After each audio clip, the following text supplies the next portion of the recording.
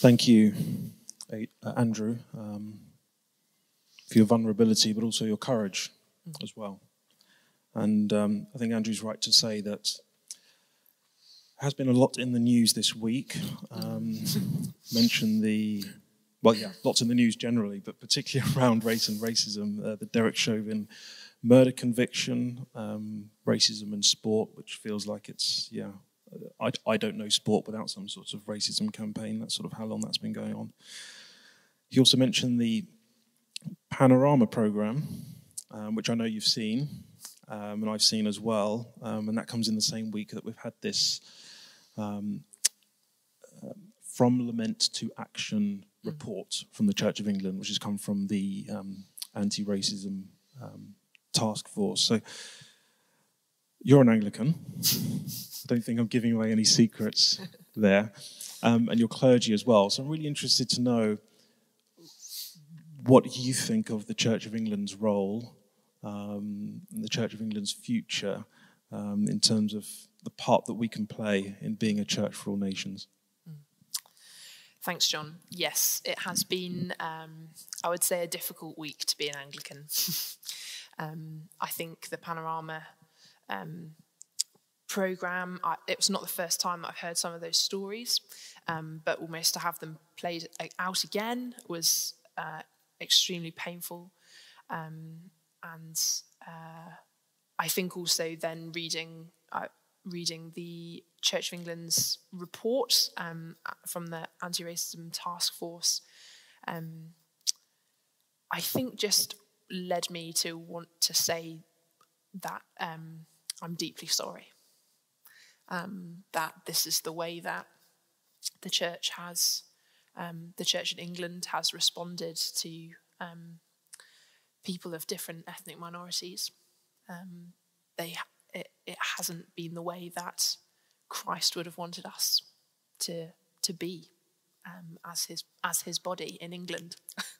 So just to say first that I'm deeply, deeply sorry, and that I am, though it is a big week, and we read that anti-racism report with fired up, and yes, there's loads of recommendations for how every part of the church, the institution, can respond and change. They're very practical things, but I think I am filled with genuine hope. And I think that comes from something that I've seen us begin to model here, that I think by listening to each other, by hearing stories, by vulnerability, both in hearing and speaking out testimony, but in also receiving and being open to challenge, which I think we are as a community. And also from my training in Bristol, I was training alongside a lot of ordinands who are similar age to me, and they're just this feeling of a new generation, actually, of church leaders who are not okay with how it's been, and not okay, not willing to rest whilst these issues are still a barrier and a stumbling block, really, for our church. I want to be careful to say our church rather than the Church of England, because I don't want to distance myself from that. And I know that. I know that when I wear my collar around town, the people who've seen that Panorama program will associate me with it. But it is our church, and I do believe that God isn't finished with it. We're parishes in every corner of this country is covered by a parish, and someone who is praying for the people of that parish. That means the whole country is covered in prayer. That's huge, and that's before you get into archdeacons and bishops and archbishops and even just the parish priests. So I am filled with a huge amount of hope. I don't want to say that it was. I don't want to blame it on the people in the past, because I think. should I have been in their shoes, in their time, in their environment? I can't say that I wouldn't have still made also those flawed decisions as they did. And I also don't want to paint a kind of idealistic picture of how the future can be. I think we can only turn to Scripture, and so I kind of want us to, and our Together course starts with Revelation 7. Every tribe, every nation, every tongue coming to the throne of God, and with one voice they praise God. So I'm really excited about that, what that one voice is, because if everybody is coming to the throne from every tribe and every nation and every tongue, then surely everybody is bringing their own dialect, their own language, and their own words for praise as well. And so I think that's a really exciting image. So that's what gives me hope. Wow, thank you. And thinking about Revelation 7, that was part of what I suppose inspired the title of the course, the Together course, and we want these conversations to be done together. But it's also the reason why you interviewed me last week, and now I'm interviewing you, because we want to reflect that and share that.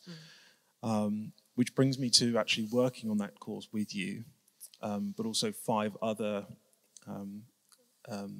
ethnic minorities in our church who represent, even just between the 6 of us, lots of different sort of backgrounds and things. What was that like, working with us and doing all that? And be honest, but on a lot of these calls, you were looking at the screen, you looked different to us, and we were talking about difficult things. And how did you find that? First off, I really enjoyed it. I felt so out of my depth week on week. You've no idea. I think in preparation for those meetings, I was just like, Lord, surely there's someone else. Surely this is somebody else's. Somebody else is better at this, or somebody else can speak more insightfully into this. And every time we started that call, I was just struck by how welcome I was, I think, by you guys particularly. And what a joy it was. And we started each of our planning sessions in a little Bible study. We didn't really have any questions or anything. It wasn't kind of pastorate material. But we just opened a passage and said, what strikes you? What stirs your heart? What makes you weep? And in Galatians 3, there's no Jew or Gentile, slave nor free, male nor female. We discussed that. We discussed Jesus in the wilderness, but I think that was Ash Wednesday, so that was a bit of an Anglican tangent. We discussed Isaiah 61, and the Lord has appointed me to proclaim the gospel to the poor, the good news to the poor, which obviously has a whole load of questions associated with it. And I really enjoyed it. Really, really enjoyed it. Their conversations, and rapidly making notes. It's essentially a biblical commentary right there. So I really loved it. I think what Justin Welby said at Autumn Synod last year about our church and a number of the issues that we're going to face and need to embrace over the next couple of years, and I do think this kind of next 1 or 2 years is really deeply formational for the kind of next 50 to 100 years of the Church of England. I think this is a kind of a defining time really for us. He said we need to be a simpler, bolder, and humbler church. And I think what I really enjoyed about our team was that we embraced that. There was a huge amount of humility. There was a huge amount of boldness. And I think we came simply to each other as well. And that was wonderful. Not to say, Justin, that we've got it all worked out, but FYI. Second that. Yeah, simpler, bolder, and humbler. And I think that's our call. Yeah. Amazing. we've said it privately, but worth saying publicly as well. Yeah, it was wonderful to have you as part of that team.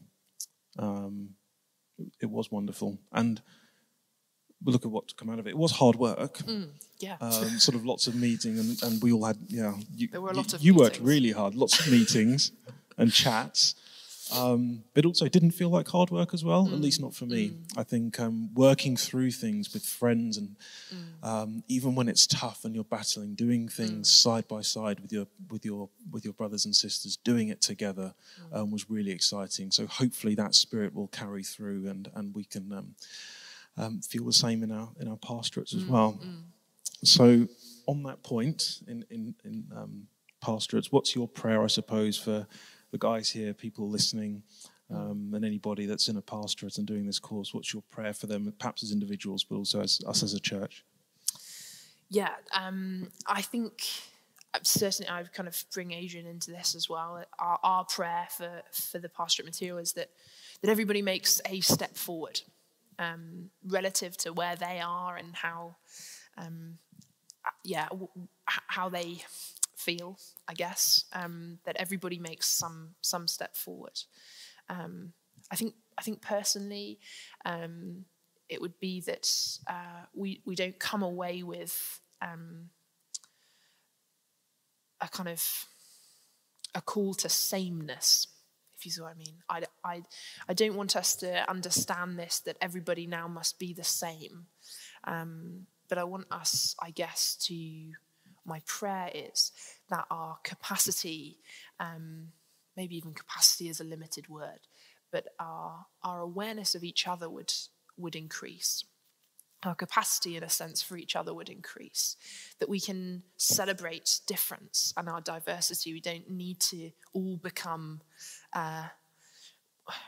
white. This isn't about whiteness. And we don't all...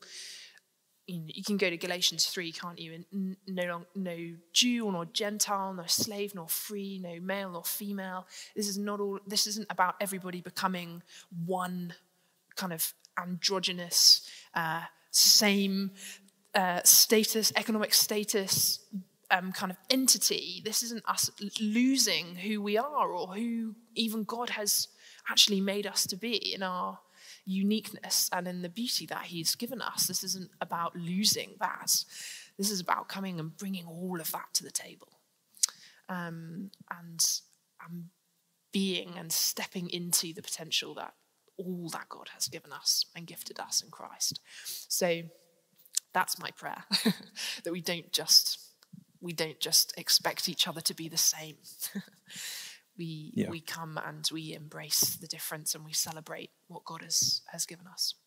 Amen. Amen. Really exciting.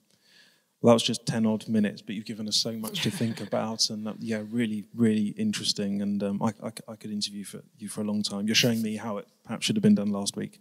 In that you got your points out and clearly and all of that sort of stuff. But I share your frustrations, but I share your hope as well. I think we're going into a song now, and I think whatever we're feeling, whether there is that frustration, whether it's the hope, whether we're feeling sad or joyous, we can take whatever that is to our Heavenly Father. So let's worship together now.